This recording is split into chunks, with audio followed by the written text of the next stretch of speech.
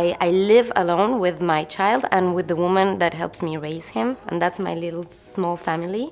So I think this is really moving for women that have had to stand alone. Cleo and Sofia are heroes of motherhood and of love. They're heroes of everyday life.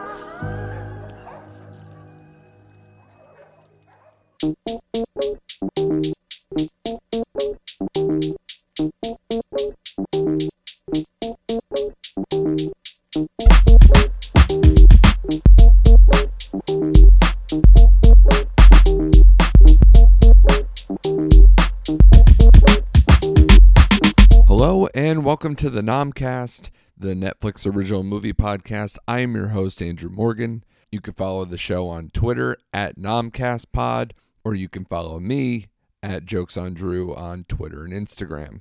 The voice you heard at the top is the voice of Marina de Tavira, who is currently nominated for Best Supporting Actress for her role as Sofia in this week's Netflix original Roma. Along with Marina's performance, Roma is up for 10 total nominations, including Best Original Screenplay, Best Cinematography, and Best Picture. Those 3 nominations are attributed to the visionary who brought this movie to life, Alfonso Cuarón. Movie fans, of course, know Cuarón from his previous Best Picture nominee, Gravity, as well as critically acclaimed movies such as Children of Men, Y Tu Mamá También, and Harry Potter and the Prisoner of Azkaban.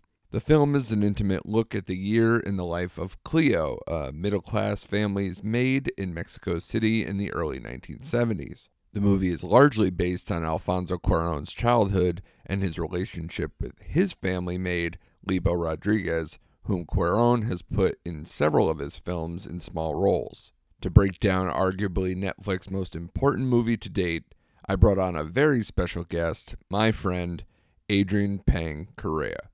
Adrian is a wonderful cinematographer who is known for his work on the second season of the Netflix series Glow. He also just wrapped the new Hulu series, ROMA, which is scheduled to come out in April of this year, and the Jenji Cohen-produced show American Princess, which will be coming to Lifetime in June. Thanks to Adrian for doing the show, and be sure to watch the Oscars this Sunday to see if Roma takes home the big prize for Netflix. Enjoy the episode, everyone. Give a listen.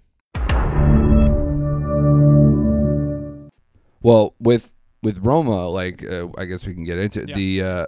The one thing that I felt the first time I saw this movie, and it seems to be the persistent narrative for people with this movie, is that it's a gorgeous movie as far as the way it looks, the way it's shot and everything else. And obviously, if that's the narrative, it's super impressive to see Cuarón do it himself in this regard. Yeah. He's that rare director who can do that. Like, you have a Paul Thomas Anderson who can accomplish that. You have a Soderbergh who likes to do that himself. And it seems like a tall order because you're a person who's a full-time cinematographer. Yeah. Can you imagine doing both? Like, I forgot, at one point, didn't you have a project where you did yourself, like almost like a short film you did yourself that I did shot it as well? I did a short film. I did not shoot it. I had someone else shoot it, and it was difficult for me to let the camera go. Yeah. But Cuarón basically trained as a cinematographer. Right. So like him, and then you have arguably the greatest cinematographer of the modern age, who's basically your mentor. Yeah. Telling you, oh yeah, you can do this. I mean, I can understand why he would step forward and shoot it himself. And it's such a personal story.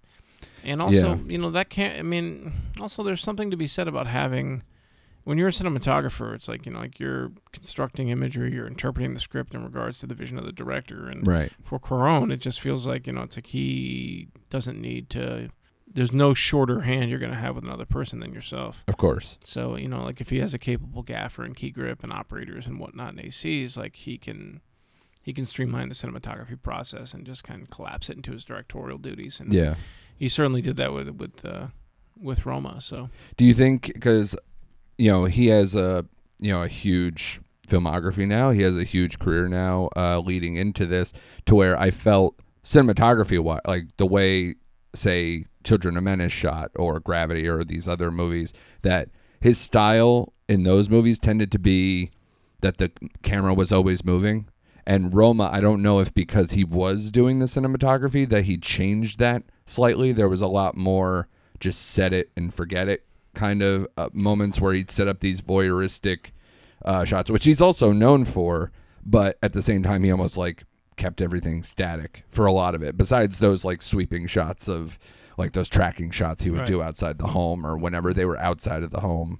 Well, it's funny because like with films like Children of Men, you talk about the logistics. Like I don't know if he could have shot that film himself just because the logistics of it are so massive. Yes. You know, it would have been, I don't even know if daunting's the right word. It would have been debilitating to try and handle all of that. And it's a much more intimate movie. Yeah, and then but like this film has a really kind of objective camera, but the structure of the moves still have great scope to it. It's just a really intimate film with scope, and then you have a lot of wide-angle photography and a lot of these like really, really long pans and tracking shots.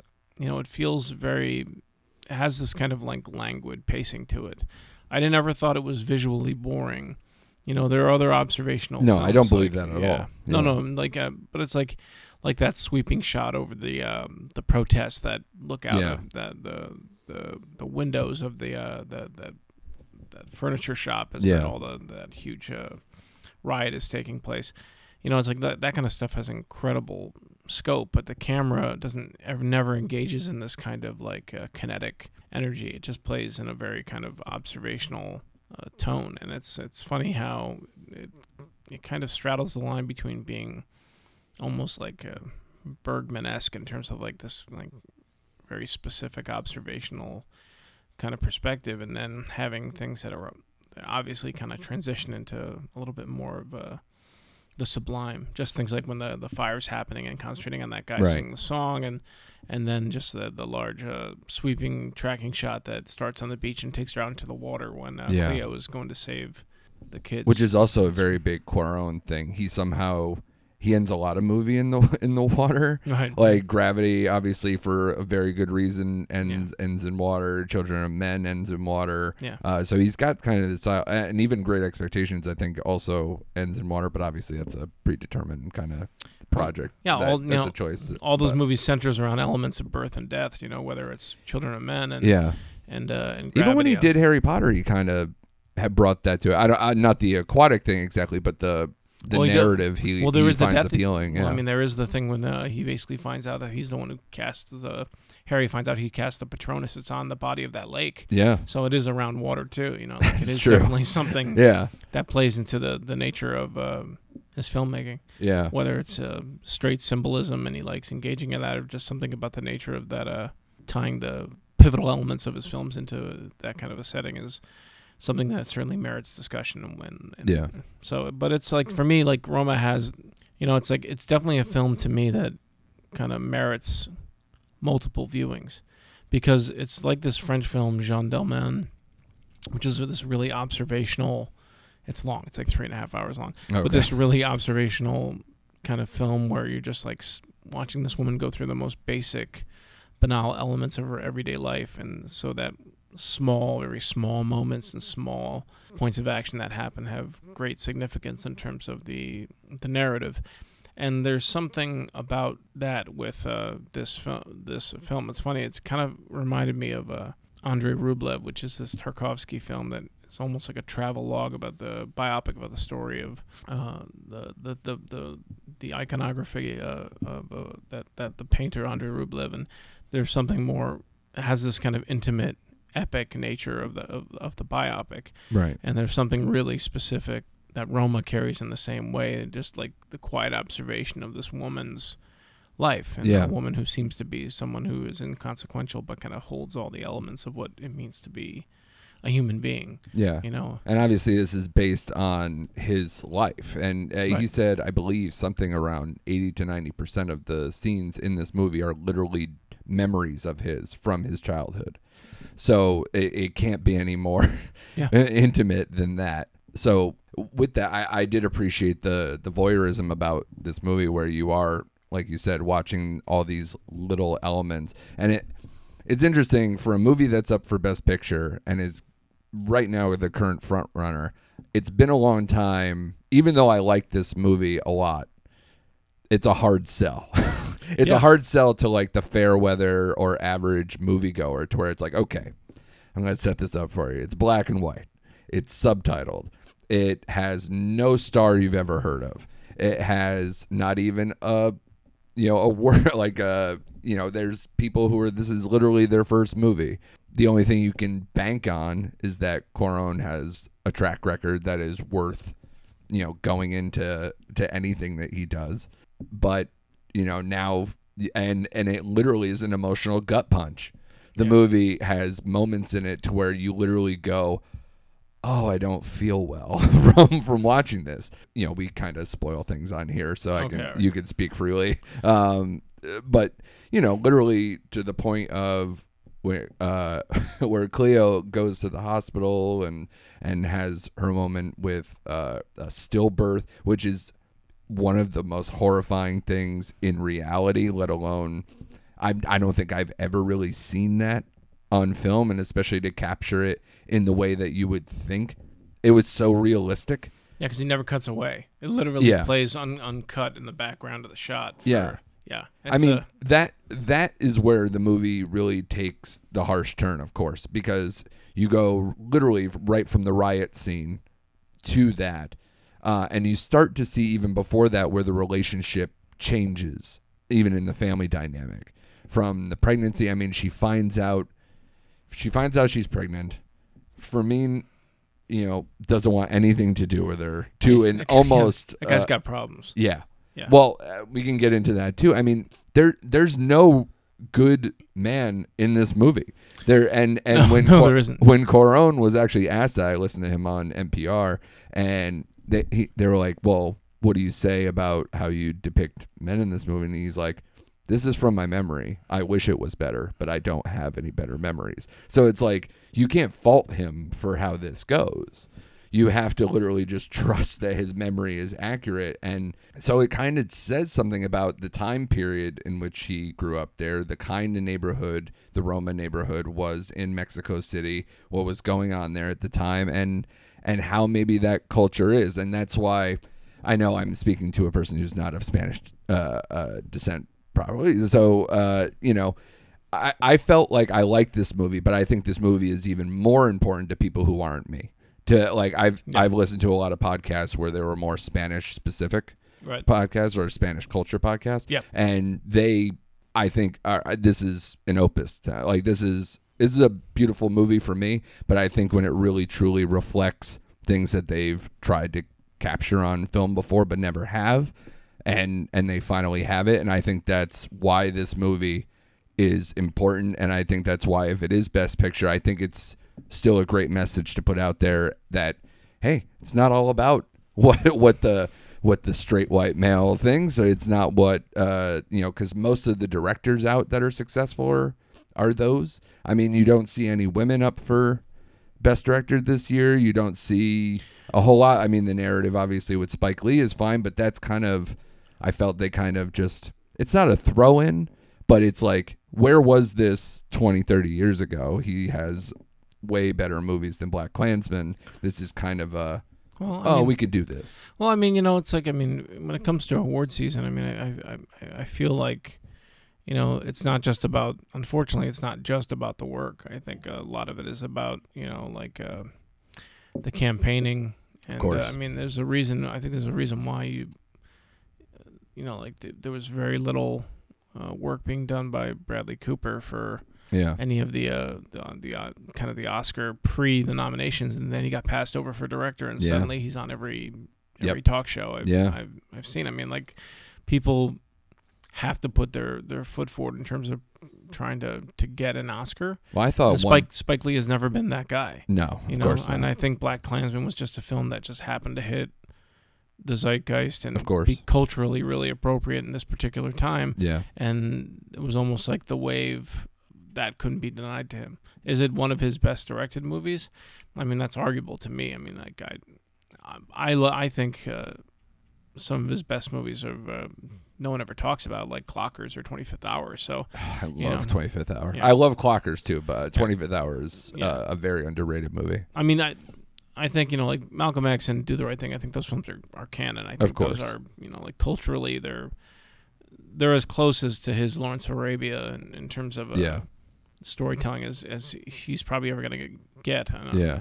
But it's and even movie like Inside Man, where it's kind of more in the pop culture, like in a more mainstream movie. Yeah, he kills that too. So he's very. He can do it. They kind of pin him down when it's not warranted, but he can do it when he wants to. I mean, even in like movies like Get on the Bus, which seem like really small and thrown together, to me are incredibly powerful, or Bamboozled, or But it's just like when it comes to like but just steering it back to Roma in terms of the award season. I mean, I can't think of a film that's this esoteric and this kind of insular that's won in a long time. I mean, I can't even think of a film that plays that seems as less concerned with a narrative. Yeah. You know what I mean? Yeah. Because I mean, it's really not that. It's not propulsive by any means. No, not at all. It's it is kind of half, kind of like recalled memory, and like personal epic, I would say. So it's like it's got this kind of half dreamlike quality to it. Yeah. Maybe that's part of what the black and white photography means to him. And it's definitely something where it just feels like it has a very particular. It's strange because obviously a lot of the production design and whatnot makes it feel it has a certain anachronism to it in terms of like it's the particular models of cars, particular models of dress, but then it also has this kind of like weird timelessness to it. Yeah. And there's like all these kind of like weird postmodern elements, like just the whole Fairman like naked martial arts performance to camera. That, like those things feel so kind of like that can only be in a memory. Yeah. In a way, you know what I mean? It's like it's so it seems so hot wired to somebody's like memory, or sense of history. Yeah. Like it's too awkward in terms of how to stage a moment for it not to be kind of dreamlike. Absolutely. And this is not and this is in that regard. I don't know if this film wins the Oscar simply because of that kind of element. Well, see, that's why I didn't think that too. This year, not to get too award heavy, but I think it's a big narrative around this movie is the award season because we're in that part of the year. Mm-hmm. But it's also a big deal because I would have thought this year, if I had to guess what was going to win before the Golden Globes, I would have said A Star Is Born is going to win, and it's not even close. And then the narrative, like you said, I guess there is way too much weight on the marketing aspect. Even though they made a terrific movie that made a lot of money, they somehow have to do more, and I find that obviously repulsive. But when you have Netflix here, who is supremely motivated, this is the best chance they've had. They've never had one up for Best Picture. They've had stuff in award contention. They had Beast of No Nation, Mudbound, and some other, I believe, documentaries maybe that have been in contention. But now this is their opportunity. They've hit the public now between Bird Box and Roma and some of these other movies like the Fire Festival doc blew up on social media. You had Velvet Buzzsaw seems to be generating some extra buzz. I liked it a lot. Yeah. We did that on this podcast too. It's interesting to see that. I would have said right now, even after all this, I still deep down I have to go, Green Book's going to win this, and it's going to bother me. I mean, that's all the things you just mentioned are one of the reasons you would say that it's not going to win. Yeah. Because Oscars traditionally has this wonderful sense of being like, grab some wood there, bub. Yeah. Sit back and relax. Yeah. Yeah, not this one. Yeah. Last year, Shape of Water, I mean, Get Out was the story. Get Out's the movie that's going to persist. But Guillermo del Toro had been around for 25 years. Yeah. Tyler tirelessly toils on his movies. He's a little specific. Gave all of his directorial funds back to get that movie made. Yeah. But that movie still is still more of a traditional narrative. Yeah. And it's like this. Oh, it's almost classic style. And that's why I thought Star Is Born was going to be this persistent narrative for months on end, being like, this is going to win because it's a classic Hollywood movie redone where they didn't change a ton of elements. Well, that's the thing. It is a remake, and then Bradley I don't Cooper. think they held that against them. I think this is clearly just personal. Well, that's the thing. Bradley Cooper, like directing, I don't know, man. You have like it's your first film. Relax. How much of a stretch is it for Lady Gaga to play a singer? You've got the whole Green Book controversy with the magical Negro thinking, and having Spike Lee involved in the Best Picture narrative, that's hilarious. That's why I think I wouldn't be surprised to see Spike win Best Director. I wouldn't be surprised to see him Best Director, and I wouldn't be surprised if Black Panther wins Best Picture. There's something about it where everybody loves that movie. I know. Well, it won the SAG award for the ensemble cast, which is kind of their big ticket award of the evening. But it's kind of like the only thing they've won, and so far that's why Roma is persisting here, because I believe the DGAs recognize Cuarón. I think they got something either in the cinematography one as well, maybe in the guilds, and I think BAFTA also recognized I think Roma. the guy who won, what's his name? I think Cold War from Cold War. Cinematography. Yeah, so that was going to be my question too, because like I said, the first thing most people say when they say something about this movie is that it's beautifully shot. And, this is the first time Cuarón's doing it, and he's actually up for Best Cinematography as well as Best Director and Best Picture and all these things. Well deserved. Do you think he should win any of those, or how do you see this playing out? I thought Cold War was beautifully shot.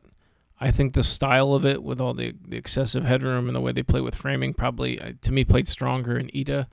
Or Ida, however you want to say it. Yeah. And their first exchange. Yeah. But Cold War is... That's also a very personal movie. Yeah, exactly. It's based on his parents. Yeah. Right? I mean, that's another beautiful... I could see that movie winning.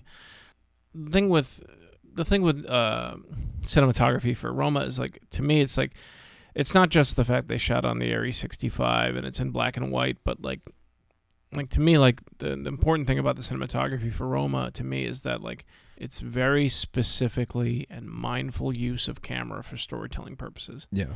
They're not shooting coverage and then just slapping something together in your edit. Yeah. The nature, every one of these shots feel very, very specifically considered. I mean, there's a reason why the most beautiful and cinematic looking close-up of Cleo is after her daughter is born stillborn. Yeah. There's that shot over her shoulder, and there's something, it looks out over her apartment. You see everybody kind of playing. There's a whole bunch of action of people outside, and she just sits perfectly still. Right. There's something very kind of Polanski about that shot, in the sense that you desperately want to turn around and see what's going on in her face. And then when you do turn around on her face, that close-up, there's this...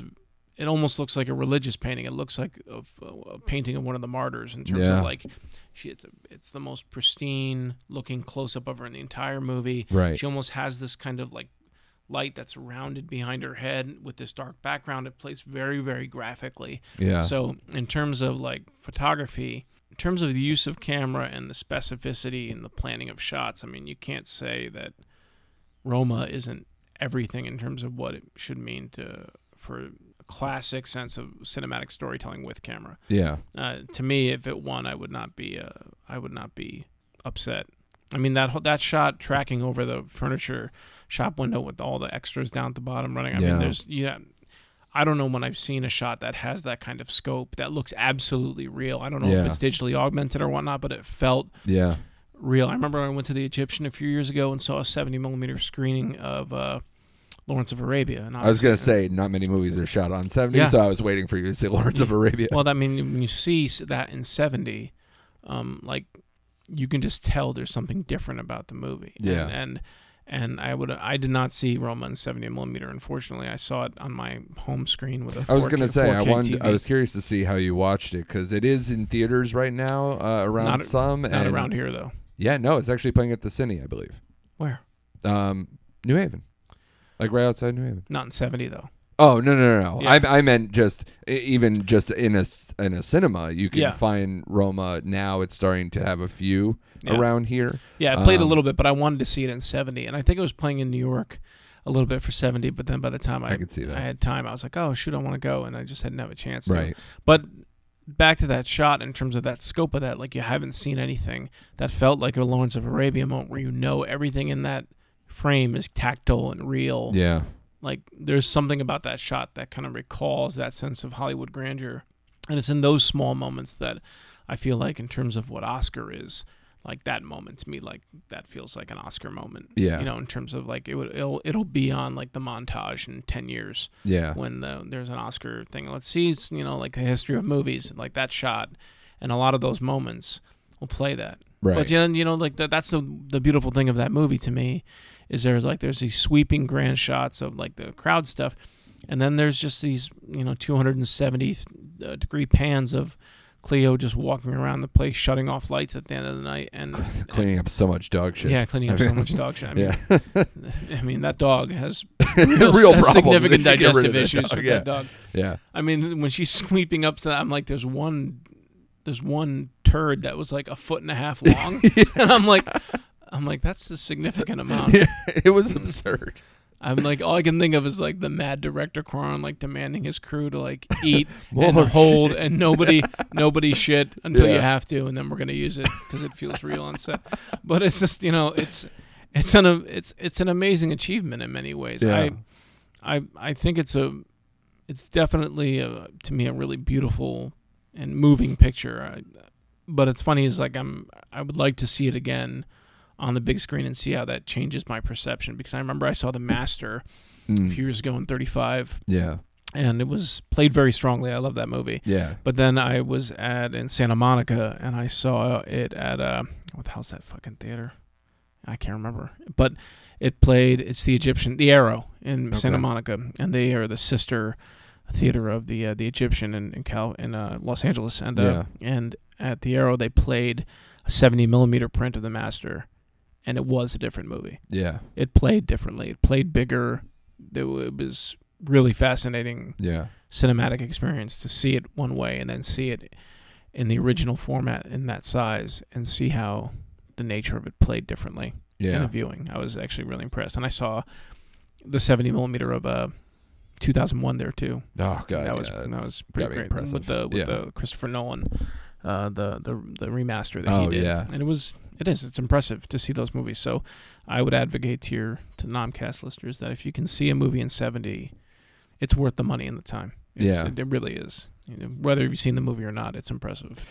I mean, people search out just even doing specific movies in IMAX just to get that added either sound element or that immersive feeling. Sure. That, I mean, 70 obviously does that on a different level. Obviously, I think you painted that pretty well. But I remember seeing Dunkirk specifically in IMAX because I wanted that feeling, that in-war feeling that is nothing better than having you feel like you're surrounded like a movie like that, because that is the point of half the movie. Where'd you see it in Norwalk? Yeah. Yeah, that's where I saw it in Norwalk too.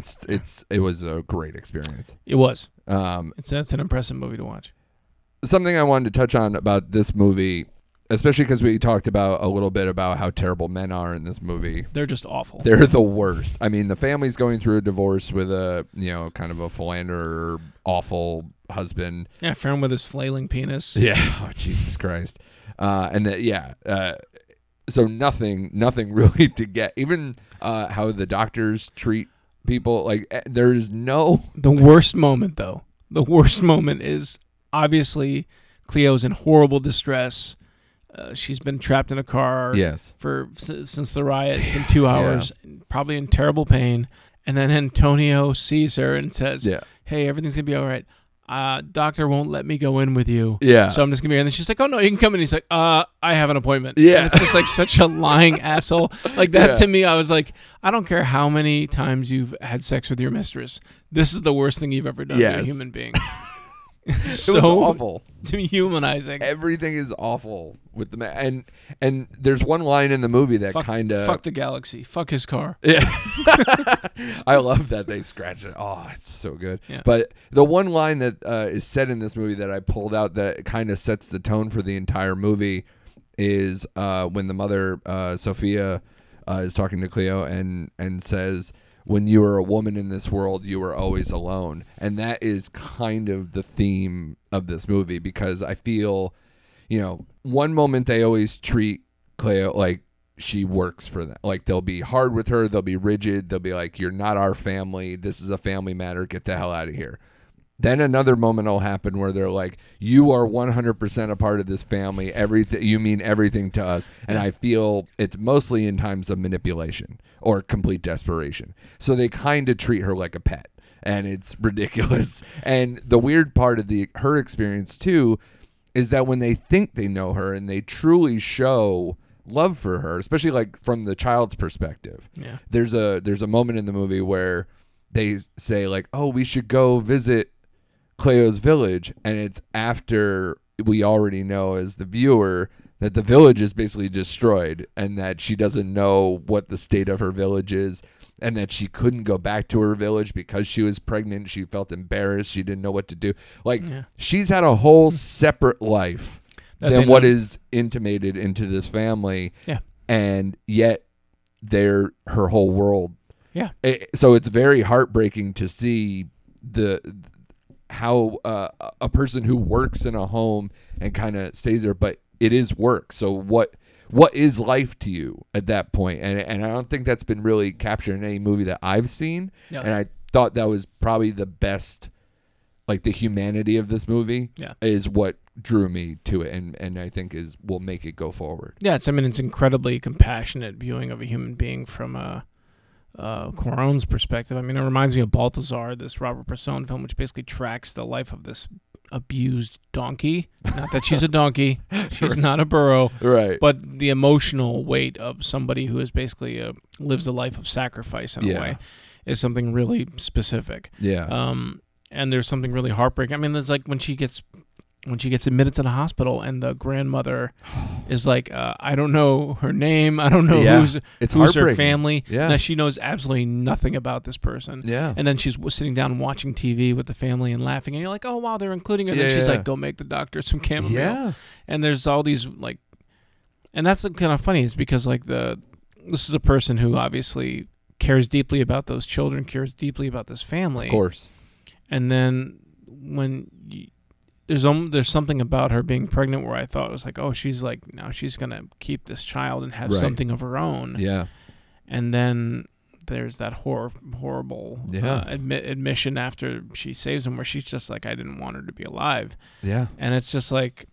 And it comes so much for like the time goes. I mean, God, I don't know how much time is after that moment, but they basically take her on like.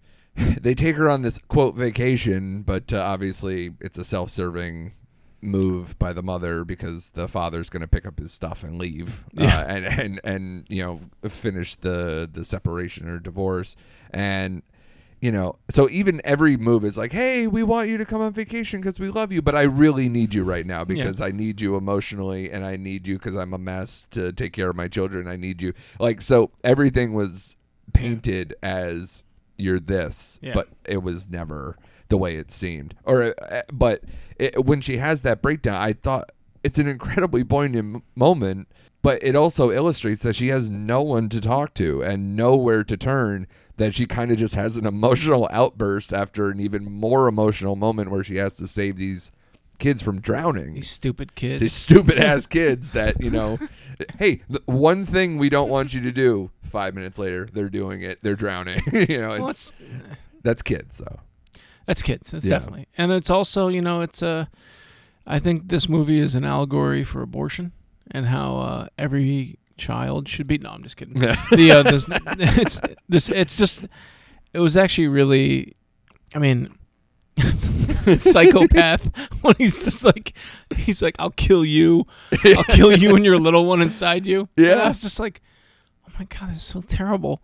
But it's just like it's amazing the sliding doors moments in these movies where like you should have just seen the movie, Cleo. Jesus Christ, your whole life changed and this guy's doing naked martial arts and like nothing about what you're doing should have been done. Like I don't know what about Fermin said, oh yeah, no, I should do it. But it's kind of the desperation to have a life and connection because she gets so little of it that, you know, basically it's like, oh my God, I can go out with a friend and see a boy. Like it's a huge deal because she has no life otherwise that isn't this family. I mean, she sacrifices everything. Yeah. Like she's basically like a single mother. Yeah, she clearly wants to go see a movie. Yeah. And then he's just like, oh, it's so nice out. He's like, no, it's not nice out. He just wants to have sex with you. He just want to get laid. Yeah. And she wanted to see that movie. Yeah, the men in this movie are selfish assholes in every which way, and just disturbingly so. Ramon does take her to find him. Yeah. That's true. But she, But even that was a reluctant... Yeah, he definitely... He was busy rocking out. Yeah. Performing... And he almost did it out of spite. Sublime music. I mean, really was like, sublime. Fuck for me. Yeah, exactly. So again, it's kind of like a self-serving moment. You know what? Ramon's an asshole too. Yeah, everybody's an asshole who's a man in this movie. But like he said, that was literally ripped. A whole bunch of things ripped from his memory, so you can't really knock that too hard. Did you think the time period and the working class neighborhood did anything for you as far as like why he went back to this time period? I mean, because obviously for him that's where things were for him, so he obviously went back to what was known. But to me, it also is nice to see. Most movies about Mexico in my lifetime have been drug cartel movies, so it's nice to actually see like a normal suburban working class Mexico City, and not even in a modern parlance, but it seems modern. Yeah, in the way they act, and there's no difference to our life, and I thought that was also important. Yeah. Well, I mean, to me, it's like, like so much of our perception of foreign places tends to be kind of negative because it's like either, like you said, stories are based around, like anything you see in the news usually is catered towards something like terrible because that gains clicks and looks and, and not that it verifies people's beliefs, but people like looking at that shit. Yeah. Like if you would go to Jerusalem, it's a lovely place. Yeah. But it's like the one thing you hear is like it's like how terribly dangerous the Middle East is. Sure, yeah. Sure, anywhere is dangerous. Yeah. I could take a wrong turn. My wife is Jewish. She spent time in Israel, and I see that all the time. Yeah. Between she's like, here's all these gorgeous shots of when I lived there. I lived on the kibbutz. Everyone was really nice. All these things, and then but you can't deny obviously the practical civil war that they have going on at all times. So. Or not civil. I mean, you know what I mean. Obviously, with the Palestinians stuff. But every place is dangerous. I was in Soweto in South Africa, and they were like, "Hey, you can't be here after dark," and it was dangerous after dark. But like during the day, it was an incredibly lovely place with lovely people. And I've been in Bulgaria and all over the world, and the poorest country in the EU is Bulgaria, and the people were like, "Oh, you have to be careful," and it was lovely. It's just, and in regards to the way seeing Mexico City in this movie. Is the fact that, like, I think what helps is the fact that he did use black and white. Yes. Because black and white just kind of lends this air of kind of, it's not about being authentic. It just kind of, the removing color kind of gives this idea of, like, there's this kind of, even if it's like a muddy road or something like that, it gives it this kind of stark beauty in a way. There's a camera pan from, like, left to right where Cleo's walking and there's like all these like broken down buildings and mud roads with tons of water. I can't remember exactly where it is. Yeah, but it was like when they went for New Year's or something like something they went like on that. Some kind of vacation. Yeah, something like that. Yeah. And it was, but it's like I remember thinking to myself during that shot specifically was, if this shot was in color, it would kind of highlight the fact of like this kind of third world nature of the setting. Yeah, and it would immediately color someone's idea of exactly what this place was. But because it had this kind of like gorgeous kind of stark nature of the black and white photography, it just kind of played at this kind of beautiful dreamlike reality. Yeah. And I think that was key because it kind of removes the kind of prejudicial ideas or whatever a person's particular baggage about what Mexico is. Right. I think that's kind of an inspired choice. Yeah. I'm always thinking about how, Steven Spielberg asked his dad what he should have changed about, or if he would have changed anything about Schindler's List. And Spielberg's father said, I would have filmed it in color because it wasn't in black and white for me when I saw it. Oh, yeah. When I experienced this.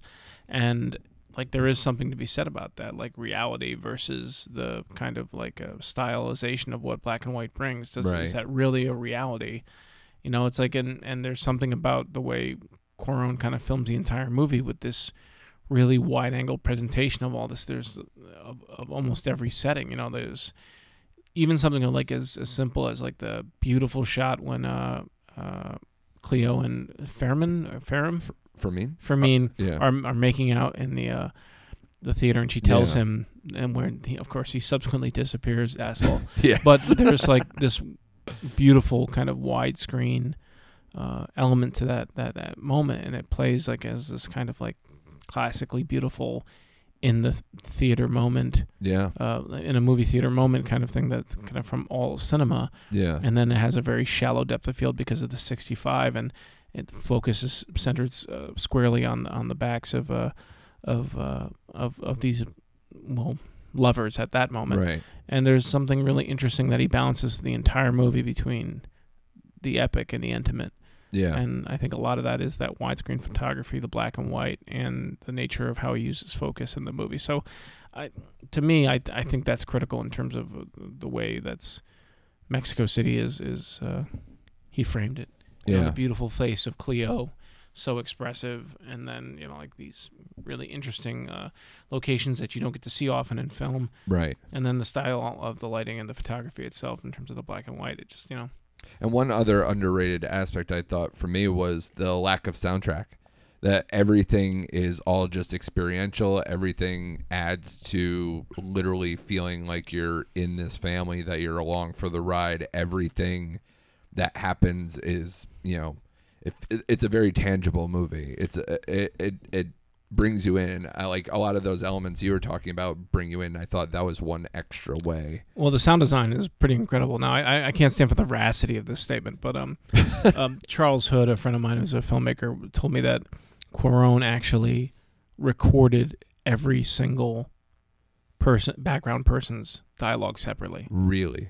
Every single person in every single scene. Wow. Their dialogue or whatever they're just saying, even if it's just background chatter, is recorded separately. Wow. And as I understand it, that's one of the great benefits of seeing this film in a theater. Yeah. Is because of the immersive nature and reality of the soundscape. Yeah. That's the one thing. And I have a pretty good theater system at home. And Humble brag. I hear you. It's not. Trust me, it ain't that great. No, I know. But it's just like, I'm like, wow, God. I mean, it's something about. That's definitely a huge benefit of seeing a movie theater experience for this movie. I wish I'm going to try and go see it in the theater just for the soundscape alone. Yeah. And the home theater isn't that great. I don't even know why I even said that. You don't want to put that out there. No, it's not that great. Yeah. The one thing that is nice though, and I do envy. I do envy that you at least have some system. We are currently in my home. You would see exactly where I watched it. Nothing impressive.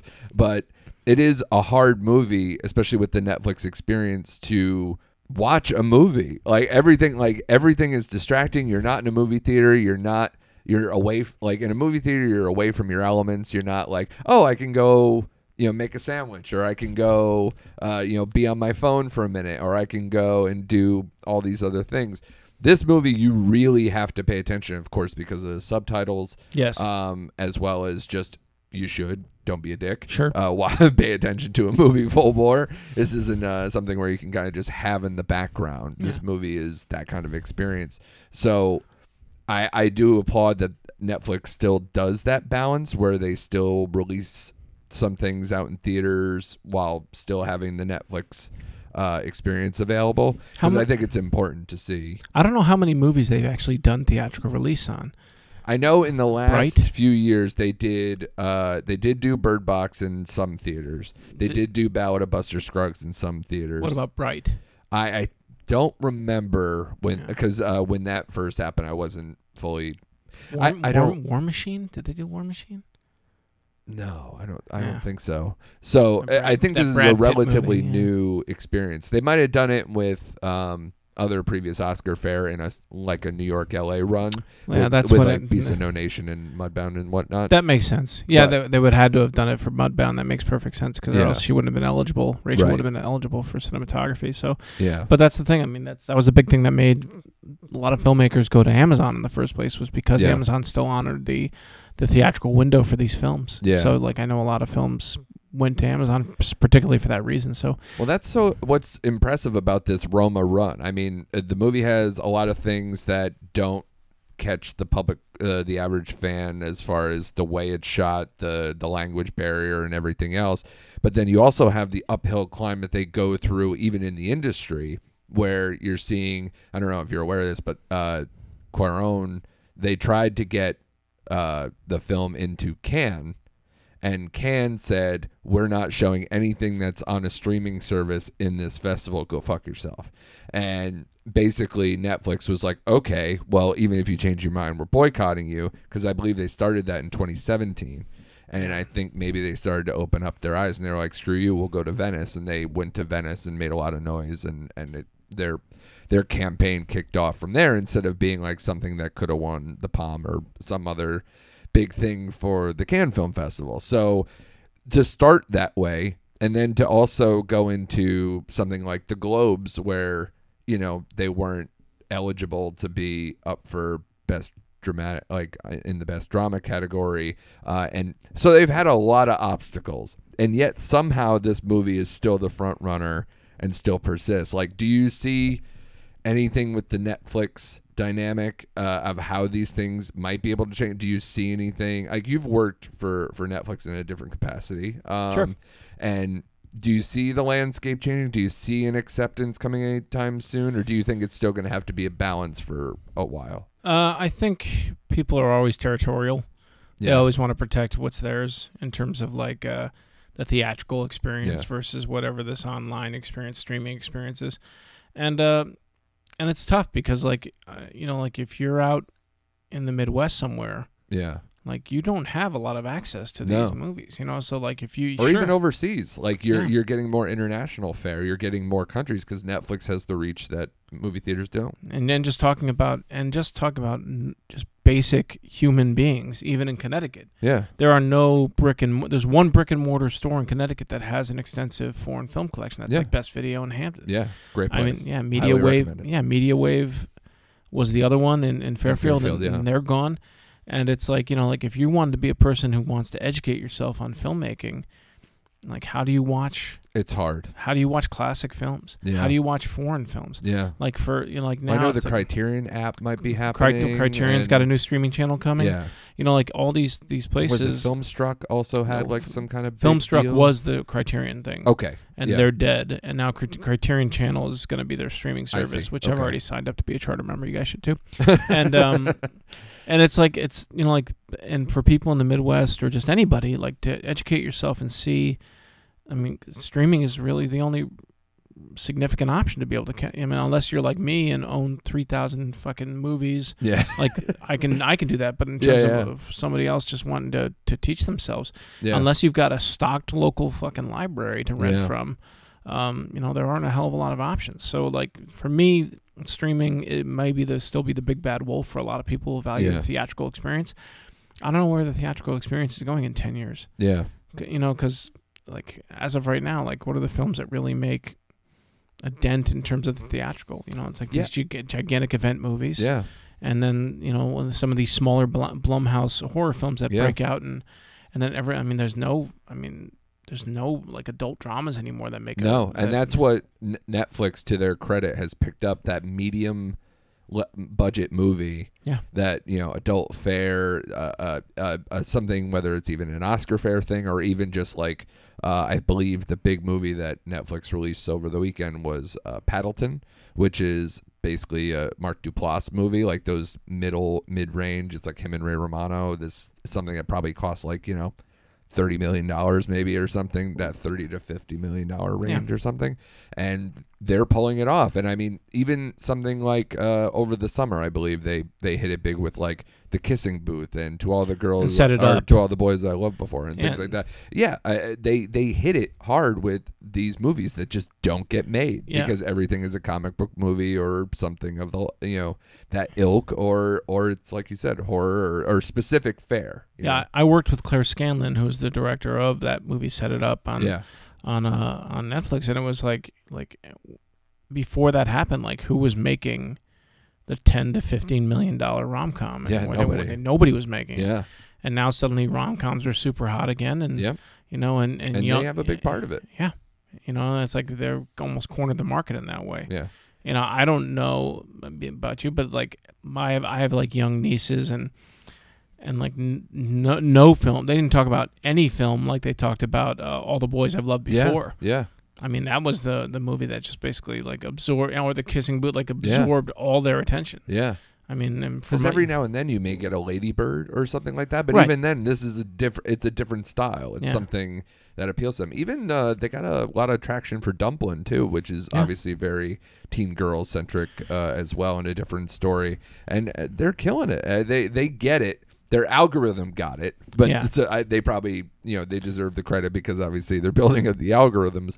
But at the same time, it's important. How many filmmakers you talk to who basically say, unless it's $100 million movie or like a $8 million movie, like those are the two movies that they can make. Yeah, because nobody's making these mid-range, like expensive comedies, these $30 million comedies anymore. Those $50 million adult dramas, that kind of stuff. Nobody makes those movies anymore, and it's like when's the next like English Patient? Who's ever going to make an English Patient again? Yeah, I don't know. I don't know if they would have made Roma. I mean, it's Cuarón, but at the same time, that's the thing though. He's so powerful. He probably could have gone to a Fox Searchlight or somebody like A24 or something. Maybe got it done, but it's still that's a tough sell. Yeah, he's one of the few people who can walk in and be like, "Hey, I want to do this." Yeah, and still get it made. I mean, look, like Fincher. What just happened with Fincher in the World War Z? Sequel. Yeah, like all budgetary concerns. Like that's David Fincher. Yeah, I mean, there what are you doing? There are very few filmmakers who are that powerful still. Yeah, which is sad because I want to see Fincher do more. For how much I love Mindhunter, I want him to go back to fucking making movies again, like between House of Cards and all that stuff. Stop. Go do other movies. You're one of the most important filmmakers. Please, for the love of God, make more movies. I mean, I'd love to see him do it's like I've seen Zodiac probably 130 times. Yeah, it's so great. Because, and that's not hyperbole. Like my wife demands we watch Zodiac all the time. Yeah. I just have to skip over the Lake Variessa murder, but that's her request. But like literally, I've seen that movie 100 times, at least 100 times. Yeah. And like Tinker Tailor Soldier Spy, I've seen that movie 100 times. Like, I don't know who makes those movies anymore. Every once in a while you get one. Yeah. And like, I just, unless you're that powerful director or you just happen to slip through the cracks, like I don't know who's able to make those movies anymore. Yeah. And Netflix, thankfully, turns out those every once in a while. So yeah. Well, you're a guy who's, an industry professional. You're also a very lovely human being. Trying. But I would be remiss to ask you because the Oscars are coming up this Sunday. Who would you pick for for Best Picture? Oh man, I don't even know who's nominated. So it's Black Panther, it's Black Klansman, it's Star is Born, Bohemian Rhapsody, for God knows what reason, not to show my cards, Roma, Green Book. I feel like I'm missing something. You are. I don't know what. Vice and The Favorite, I think, are the. I mean, I don't know. I really dug The Favorite. I dug that movie a lot, but like if you're at the movie I like the best every year never wins. So, but well, that's the beauty of playing the game. That's the beauty of playing the game. I'm not asking you to pick the winner. I'm asking personal choice. Who would you pick out of that group? Adam, choice, Mission Impossible Fallout. No, I'm just kidding. I mean, hell yeah. Just because of the fact, I mean, if you're going to, all right, we're going to use classic Oscar mentality here, which is you reward the old timer who probably deserved it one time or another, and you haven't given it to her yet. I would say, just for Spike, I would say Black Klansman. Yeah. Even though I don't think that's the best movie of the year, but I think he's a really important filmmaker. That takes a lot of chances and rarely gets any kind of attention. I don't know, like Fincher and all the rest of these guys. They're and PTA. They're all lauded filmmakers who are kind of in the pantheon of what people think as modern masters. And I think Spike is as adventurous and as far-reaching in terms of his artistic ideals as any filmmaker. If you just look at stuff like Crooklyn or even something like Chirac, which was so experimental in terms of structure and the way he played things, and just he's a very particular directorial voice that I think needs to be acknowledged. I mean, Scorsese won for The Departed, so I mean, Spike is if he won for Black Klansman. My wife hates that fucking movie, man. She hates The Departed. I remember when we were watching it at the theater, and that rat crawled across the background, the last shot, and she was like, "You gotta be fucking kidding me," you know. But it's like, I mean, but I'm a big fan of the unheralded Scorsese stuff, like Bringing Out the Dead and I think I didn't like that one. You should watch it again. Okay. Watch it again. I realize I'm not even one of those guys is like Nick Cage's trash or anything. I'm not that guy. I just that one didn't hit me. I was younger though. I have revisited things that I saw when I was a teenager. It's good to do that every once in a while. And I tried that. One of my famous ones that I fucking hated this movie, and I rewatched it, and I still didn't like it a whole lot, is Magnolia. And for how many, because I believe you and Mike Field, who has also been on this podcast, kept telling me, rewatch it, you'll like it. And I love everything else that P.T. Anderson has ever done, and Magnolia, I still can't get there. It has great performances. That's a great thing. I still hate the movie That's overall. The great thing about movies, though, to me. You know? Like, I mean, it could be something where someone thinks Magnolia is one of the best movies ever made. Yeah. And you can understand. Yeah. And then someone can tell me that they fucking hate Magnolia. Yeah. And I'm like, all right, yeah, I can understand. Yeah. You know, movies are so specific. I love that stuff, you know. That's one of the great things. And awards are unfortunate, but the one thing that is nice, because we were talking about how a certain level of movie isn't made.